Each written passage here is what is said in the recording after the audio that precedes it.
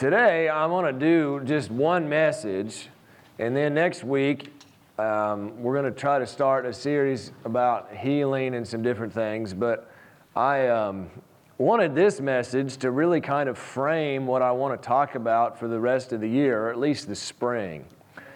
And so you should have on your way in gotten some small group sign-up forms. Everybody get one of those? If you did not, grab one on your way out from the Welcome Center.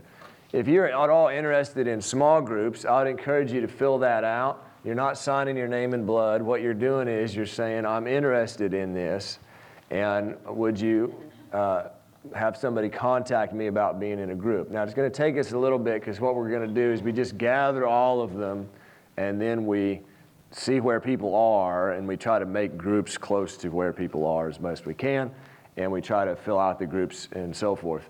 And then we'll let you know where they all are, and if the group we connect you with doesn't work for you, you can find a different one. It's not a problem. But anyway, we're going to have these groups. I think I'm going to call them Reformation groups this semester, because we're really focused. My whole thing is that we want to push towards cultural reformation. Changing culture. And that starts inward, as we're going to see in a moment. That starts with me, changing the culture of how I speak to myself and how I view myself. But that has a spiraling outward effect where I can shift the culture of my family, my workplace, and so forth. So in these small groups, we're going to try a bunch of different practical things to grow in this and give you some ideas of what you can do to be culture shapers. Be a thermostat and not a thermometer. Right? So that's where we're headed. So I'd encourage you to fill those out, and then you can just drop them in. There should be a bucket or something on the Welcome Center on the way out there. If you have signed up for small groups in the past, please just do it again for my sanity, okay? Because I have to sort through all those in anyway. All right. So we're talking about cultural reformation. This is what I feel like God summoned us to focus on this whole spring, and we'll look at different areas of this. But Matthew 6 in verse 10, Jesus told us to pray, your kingdom come, your will be done on earth as it is in heaven. What this means then is that as Christians, we are called to learn how to shift culture. Now, what is culture? Merriam-Webster, thank God, says that culture is the shared attitudes, values, goals, and practices that characterizes a society, organization, or other group of people. So any group of people, whether it's a church or your family or your workplace or whatever, any group of people has a particular culture to it. They have a particular set of values, practices, and goals. And the culture of a place affects how people talk. It affects how people think and how people act. Is that true? Yeah. This is why being in a negative culture is so damaging. There's all this negative peer pressure to do and say things and act in certain ways that are damaging. The reverse is also true. If you can find your way into a healthy culture, it can really bring freedom and blessing and help into your life. How many of you would testify that that's true? So the world system has certain attitudes, values, goals, and practices that characterize it, but heaven has different ones. And what we want to do is partner with God to get those values and practices and goals down here. And we start with ourselves, but then it spirals outward into our families, and ultimately our goal is into the city and nations. And, one of the ways, it's funny, one of the ways that culture shows up is, like I said, at how we speak. And at Charis Bible College, where I went to Bible college out in Colorado Springs, there's a particular culture. And culture is set often by the leadership and how they talk and act and so forth. And in Charis Bible College, if somebody asks you how you are, you say, I'm blessed. And the reason you say that is because Andrew Womack, who's the head of that deal, if anybody asks him how he is, he says, I'm blessed. And the reason he says that is that he's got a serious revelation of Ephesians 1:3, which says that you've been blessed in heavenly places with all spiritual blessing. And so regardless of what's going on in Andrew's life, he has a really deep revelation that he's blessed, and that's what he'll say regardless of how the day is. But what's interesting is that seeps into the culture. And so you've got a whole bunch of people running around there saying, how are you? I'm blessed. I'm blessed too. We're all blessed. And it was kind of a funny thing. And some of the instructors would make fun of people for saying that all the time, you know. But because they're just trying to be cool like Andrew, basically. But you understand, that's like a small thing, but it positively shapes how people talk. And before you realize it, that kind of culture will make it on the inside of you. And you might start to think that you actually are blessed.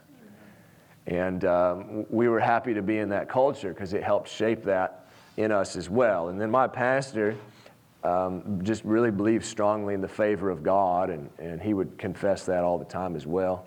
He would always say this, that life isn't fair, we have favor. And it's true. So let's just practice. Let's all say this together. I am blessed. I am blessed. Life is not fair. Life is not fair. I have favor. I have favor. The King of the universe, Likes me. Likes me. And he is in a good mood. Hallelujah. Amen. So, that's the kind of thinking that we want to influence our culture here. And if you say stuff like that in your family, it's helpful. It really is. All right, so the world has certain characteristics, like they value power and control. You know, that's true. But heaven values freedom, letting people make their own decisions. Well, that's scary, Pastor. Yeah, well, that's why heaven likes it, because heaven likes courage. The world has this culture of defaming people. How many of you have noticed that? I mean, anybody does anything nowadays, and you just get on Twitter or whatever and just destroy them. Well, that's not how heaven is. Heaven practices honor. Heaven sees past people's mess-ups, and it treats them according to their inherent value in the kingdom. And then the world wants everybody to just be the same and conform, or if be diverse in the same way, you know. But anyway, that was a joke, but sometimes I have to tell people when I tell jokes. But anyway, but heaven values unity, which only exists in diversity. So, point number 2, broadly speaking, effective Christian missional thinking, in my mind, requires us to be strategic and long-term about how to impact the values, practices, and goals of society, not just how to get out of here and go to heaven. Now, I'm thankful that we get to go to heaven, and I'm all for we need to be, preaching the gospel and getting people born again and stuff. But what's concerning to me is that often the way we view the future is so negative in Christianity that many people have just sort of given up hope on our ability to have any influence on our culture. Yeah, that's true. And the people that have the most influence in the world are the people with the most hope. And when the church loses hope for our society, other people with hope in the secular world will rush in and define what the future looks like. And that's happened to a large extent.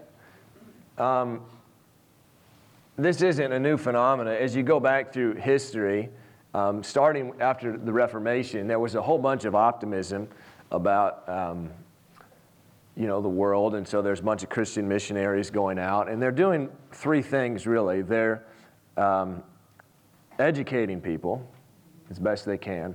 They're ministering to people's health needs. It was 1500, so doctors weren't quite the same as now, but anyway, they're trying, okay? And they're preaching the gospel, telling people about Jesus. So they're meeting intellectual needs, they're meeting physical needs, and they're meeting spiritual ones. It's a pretty good strategy. And so they have optimism that if you will invest in people in these 3 areas, you can help shape the future culture of a nation. and that's actually proven true. But what happens is, over time, various world events happen, world wars and stuff, and the optimism drops, and we become pessimistic about the future, and we quit caring about intellectual needs and physical needs, and we focus solely on spiritual ones. Now, again, I'm not criticizing that at all. I want people to go to heaven, but the deal is often if we neglect these certain cultural aspects, then culture slides into a situation where it's anti-gospel. And then it's harder to preach the gospel. Does that make sense? And so, I want the church in China to flourish, and it's doing awesome. Thank God, there's major revival, but it's all underground. And you understand, I mean, if the culture of that nation would shift to where it would be legal, that'd be better, right? I mean, it'd be better.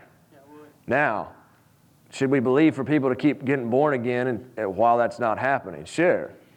But should we pray that the communist dictatorship there would fall and and it would be open to the gospel? Yep. That's the real mission, right? Yeah. Everybody okay? Okay. So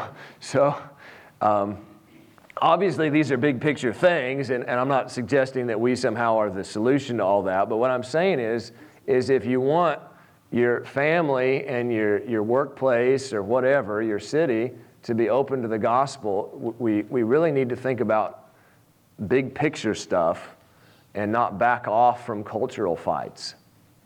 Yeah. All right?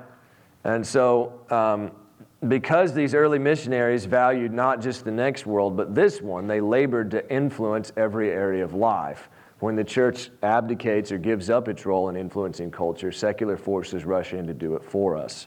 All right, so we don't want to let that happen. How do you actually shift culture? That's a great question, right? We're going to try to figure it out. I'm going to give you a little bit of an idea today, but this is what we're going to be trying to do in our small groups and stuff, and it's going to be a lot of fun. Everybody say, we're going to make progress. See, the deal is, I'm serious about this. This is a long-term initiative. When I talk about Reformation, I'm talking about my kids and my kids' kids. I'm talking about sowing seeds that I won't see the harvest of. And what worries me is that we can become sometimes so myopic. Now, I'm all in to living for now and doing what we need to do for now, but I mean, there's forces working against us that are targeting our kids and our grandkids and stuff, and they're trying to shape the culture. And I want to have a counterculture here. That's why I planted this church. So I'm trying to be intentional about what kind of culture we have here. All right? So look over at 1 Samuel 14. How do you shift a culture? Because sometimes it seems like such an impossible task, but it's really not. I'm going to use Jonathan, but if you're a Chiefs fan, I want you to notice it's really similar to Patrick Mahomes. Because he's a culture shifter. He really is. All right, 1 Samuel 14, we're going to read just some portions here. The deal is, Jonathan is in a really negative culture. His dad Saul has kind of gone nuts. And all of the Israelite army is afraid. They're in a culture ruled by fear. Anybody ever been in a culture ruled by fear? All right, and fear controls you, and it tells you all this stuff you can't do, and it prevents you from being yourself. And it prevents you from doing the things God created you to be. Well, Jonathan, he didn't have a lot of influence. He had influence over himself and his armor bearer. You might not have a lot of influence. You might have influence over yourself and your best friend or your kid or whatever, but that's enough. So in verse 6, Jonathan said to the young man that carried his armor, "Come, let us go over to the garrison of these uncircumcised." They're trying to fight the Philistines. "And it may be that the Lord will work for us, for there is no restraint for the Lord to save by many or by few." And his armor bearer said unto him, do all that is in your heart. Turn you, and behold, I am with thee according to all that's in your heart. All right, and so they go and they come up with a plan that they're going to reveal themselves to the Philistines. And if the Philistines say, come up here, then that's a sign to them that God's given it into their hands. And so skip down to verse 13. And Jonathan climbed up on his hands and upon his feet, and his armor bearer after him, and they fell before Jonathan. And his armor bearer slew after him. And that first slaughter, which Jonathan and his armor bearer made, was about 20 men. Within it was about a half acre of land. Okay, now, I mean, for two guys to kill 20 people, that's pretty significant, right? But, I mean, when we're talking about armies, it's not really that big a deal. At least you wouldn't think, I mean, it doesn't appear to be that big a deal. But watch what happens when somebody starts to live courageously and be who they are. I mean, Jonathan was a warrior. He was born to do this. He'd have been a great king if his dad wasn't a knucklehead. Yeah, it's true. Because him and David were like cut from the same cloth. And so anyway, skip down to verse 20. And Saul and all the people that were with him assembled themselves, and they came down to battle. So Saul's looking out, and he sees his kid down there killing all these Philistines. I skipped this verse. I wanted to read this to you. This is maybe the best verse. Verse 15. So Jonathan's killing all these people, and it says, and there was a trembling in the host. The Philistines are afraid. And in the field and among all the people, the garrison, the spoilers, they all also trembled, and the earth quaked, so that it was a very great trembling. Jonathan lived so boldly and courageously as who he was that the earth shook. Come on. Yes. I want to live like that. The earth shook. Well, there's like an earthquake. And Saul and all the guys are looking around, what is going on? They see Jonathan down there, and he's just wiping out these Philistines. And all of a sudden the light bulb comes on, and they think, you know what? Maybe these guys aren't as scary as we thought. Yeah. Maybe it's not as bad as we thought. Maybe we can win. Yes.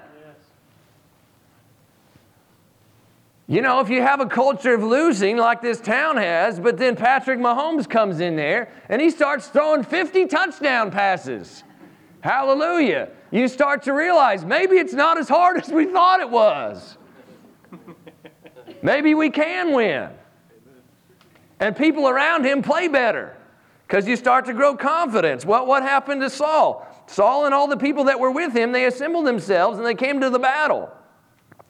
And behold, every man's sword was against his fellow, and there was a very great discomfiture. That means they killed a bunch of people. All right? Old Testament's bloody. Thank God we don't live back then. Anyway, we don't remember Ephesians 6 says you don't wrestle flesh and blood. So we aren't. You can kill some demons all you want, but don't. People aren't your problem. All right.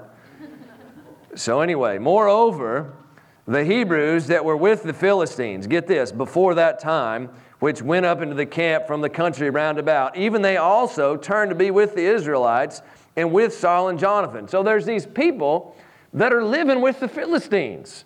They forgot who they were. They're hanging out with the enemy. But they see this guy living courageously as who he is, and they're like, hey, I realized something. I'm hanging out with the wrong camp. And they start to fight. But that's not all. Verse 22, likewise all the men of Israel, which had hid themselves in Mount Ephraim, when they heard that the Philistines fled, even they also followed hard after them in the battle. So there's a whole bunch of people hiding that are scared to get engaged, and Jonathan wins one small victory, and all of a sudden the whole culture shifts.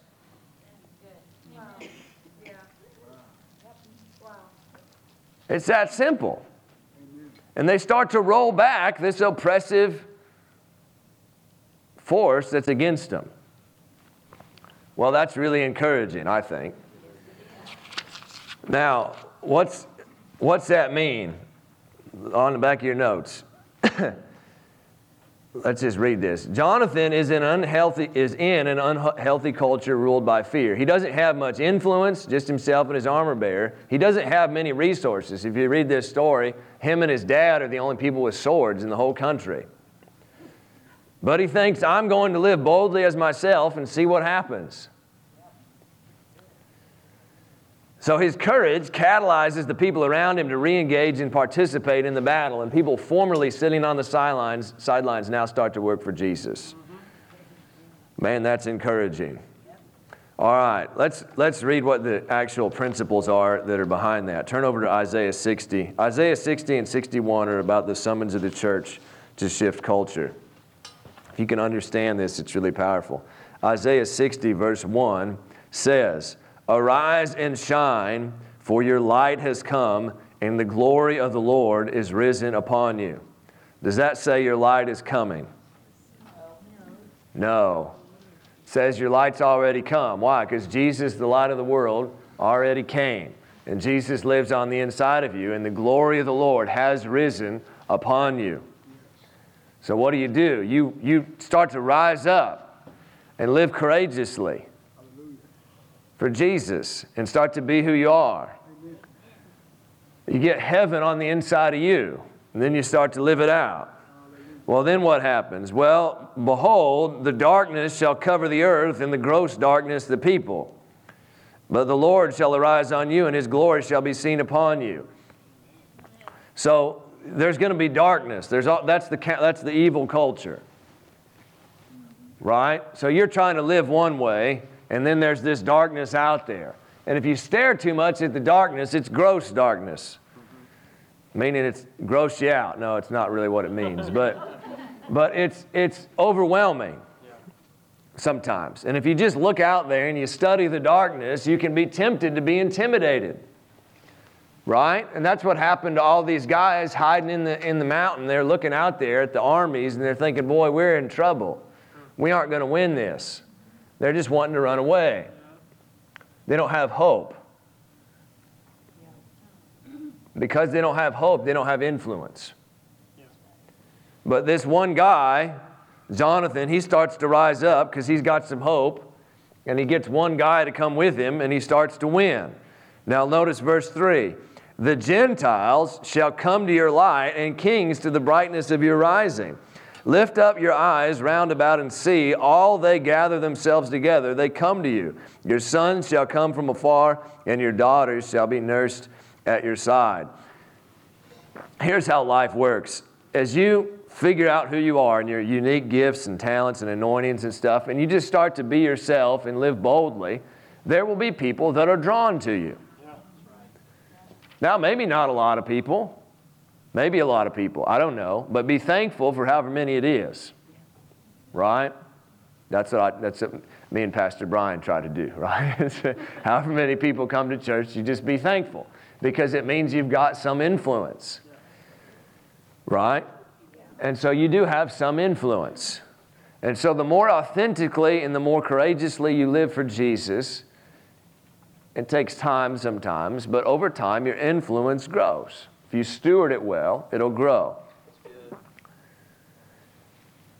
Now, what do you do with that influence?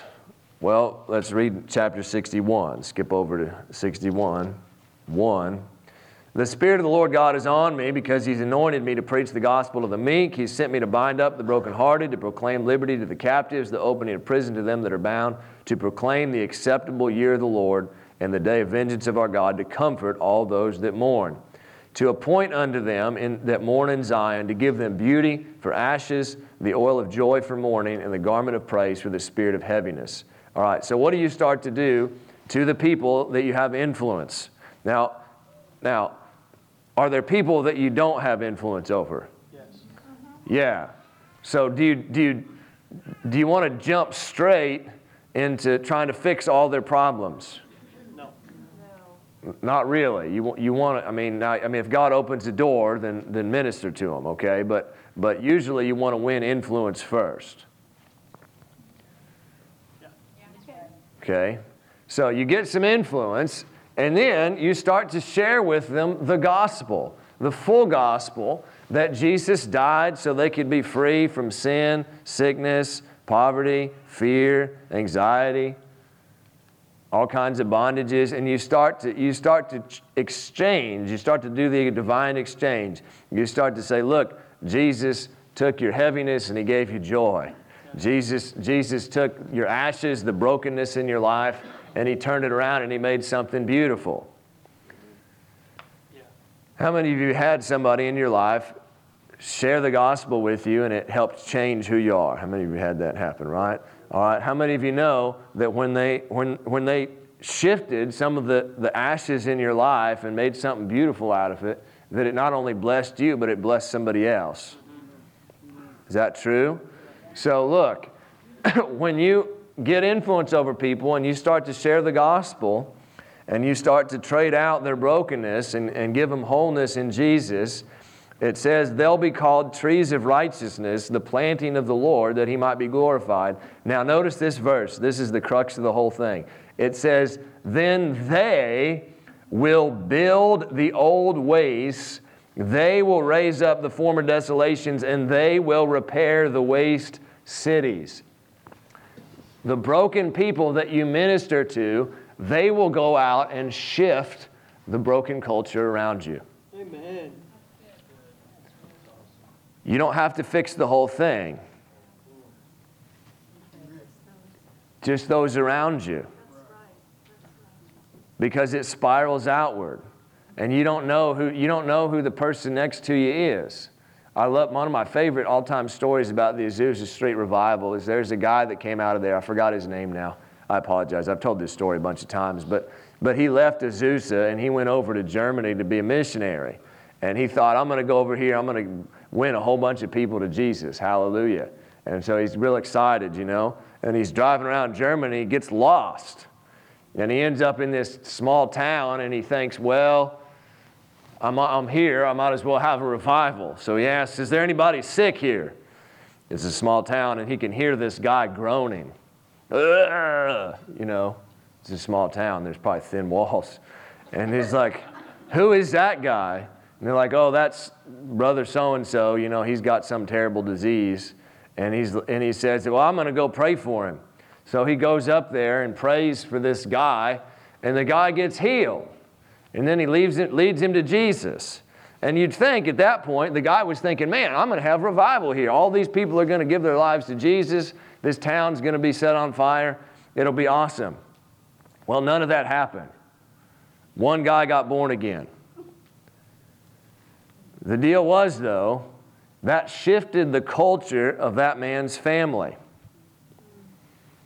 And his grandson is a man named Reinhard Bonnke. Yes. And Reinhard Bonnke is the greatest evangelist that ever lived. And he shifted the culture of entire nations. Man, that's a good word, guys. I mean, we don't know. This is why I get excited, because I believe Jesus is going to win. Yeah, that's right. I believe he already has won. I believe culture is going to shift. I believe heaven's going to come to earth. And what if it started right here? Yes. Why not? Why not? Why not? Why don't we just go out and live authentically for Jesus as ourselves? Now, I want you to think about this a little bit. There's this thing called the 7 mountains of influence. Anybody heard about that? Yes. A couple people. All right. Well, it comes from this scripture in Revelation. There's the great harlot, and she's sitting on these seven mountains. So what that lady represents, all right, it's not, all it is, you know, people think a bunch of crazy stuff about that. All it is the false religious system. It's a bunch of lies. All right? And so there have been, historically, a whole bunch of lies that control various nations. Yeah. Yep. And societies and people and stuff, and they keep people in bondage. And so, but what that means for us, one of the ways you can interpret that is that these lies, they're spread over the 7 segments of society. And it's just a way of breaking society up so you can look at it holistically. Because in church, we tend to be myopic and think that some nonsense about how, the only person that accomplishes anything is the pastor and whatever. All right? But there are 7 sectors of society, and depending on who you listen to, the list is a little different, but it's things like family, the economy, the government, education, media and entertainment, healthcare, and then spirituality and religion. Well, so what I do is touch about one of those realms. But for society really to be shifted and changed and heaven to come to earth, we need to have people in all of them. Right? We need people like Dabo Swinney. Anybody watch Dabo give glory to Jesus after he won the national championship? It's awesome. What's Dabo doing? That guy is just being himself. He's good at football coaching. Yeah, he is. He's really good at it. Does he need to feel bad about that? Nope. No. Does he need to think he's less than being a pastor or some nonsense? No. He needs to arise and shine and be who he is. Right? And what happens is he's got a lot of influence. How'd he get the influence? By being himself. Not by not trying to be somebody else, by being himself. But then what's he doing? He uses his influence to preach the gospel. Yeah. And I think the quarterback's a Christian, and I don't know anything about Clemson, but I'm cheering for him. Plus, Nick Saban's kind of a curmudgeon, so I like people that are happy. So anyway, that's not a good reason to root for anything, but does that make sense? So the call of Christianity, in my opinion, is to bring reformation into these various spheres of society as God grants you influence. And it's important, not control. There's a difference. What we're trying to do is just have a genuine desire to help people, not to make people in different parts of the world our project. Nobody wants to be your project. What we want to do is genuinely seek the welfare of people, even those who passionately disagree with us. Read this verse, Jeremiah 29:7. This is an amazing verse. It says, "And seek the peace of the city whither I have caused you to be carried away captives, and pray to the Lord for it. For in the peace or the welfare of that city, you will have peace or welfare." Oh, amen. This is right before the Jewish nation's about to go captive into Babylon, and he's saying, look, this is a corrupt system, it's messed up, but I want you to pray for its welfare, and I want you to seek the welfare of the people in that system, because in their welfare and peace, you'll find peace. What's that mean? I mean, look, part of Christianity is just genuinely, humbly trying to make people's lives better. It's got to be more than that. All right, we do need to preach the gospel and live for Jesus, but he's saying, look, how about you just love people with no strings attached? That's really what he's saying, because if you love people with no strings attached, you know what will happen? You'll get influence. Not control, influence, which is the most powerful commodity on the planet. Hallelujah. So, we're going to look at this year, not these different sectors of society. We're going to try to figure out different ways to get heaven more on the inside of us so that we can live powerfully and shift culture around us. I think it's going to be a lot of fun. We're going to practice this, we're not going to change the whole world in the next 3 months, all right? But we can change it could happen. Amen. I love your faith, sister. I shouldn't prophesy that. We don't know what's going to happen. I don't know who any of you are. Next, Reinhard Bonnke might be sitting in here, so... Anyway, but let's all stand up. Is everybody blessed? Yes. Everybody's all right? I want to encourage you. Let's live boldly and authentically as ourselves and for Jesus. Good things are going to happen. Our influence is going to grow, and the gospel is going to go forward, and we're all going to be happier. Hallelujah. All right. I'm going to pray for you. If my prayer team could come down here. If there's some of you here. No, I'm joking. All right. Hallelujah. I'm going to pray for everybody. And then please, even if you don't want to stay, grab a pizza and eat it on the way out. Father, we love you. We thank you for the opportunity that we have to partner with you to bring heaven to earth. And Lord, fill us with hope again. Fill us with hope for our families, for our society, for our city, for our culture. And let us not yield to the darkness and think, boy, we just ought to give up and get out of here. We thank you that you're coming back for us. But in the meantime, Lord, let us commit ourselves to your commandment to occupy till you come. And so, Lord, we worship you, we love you, and we thank you for what you're doing in this house. In Jesus' name, amen.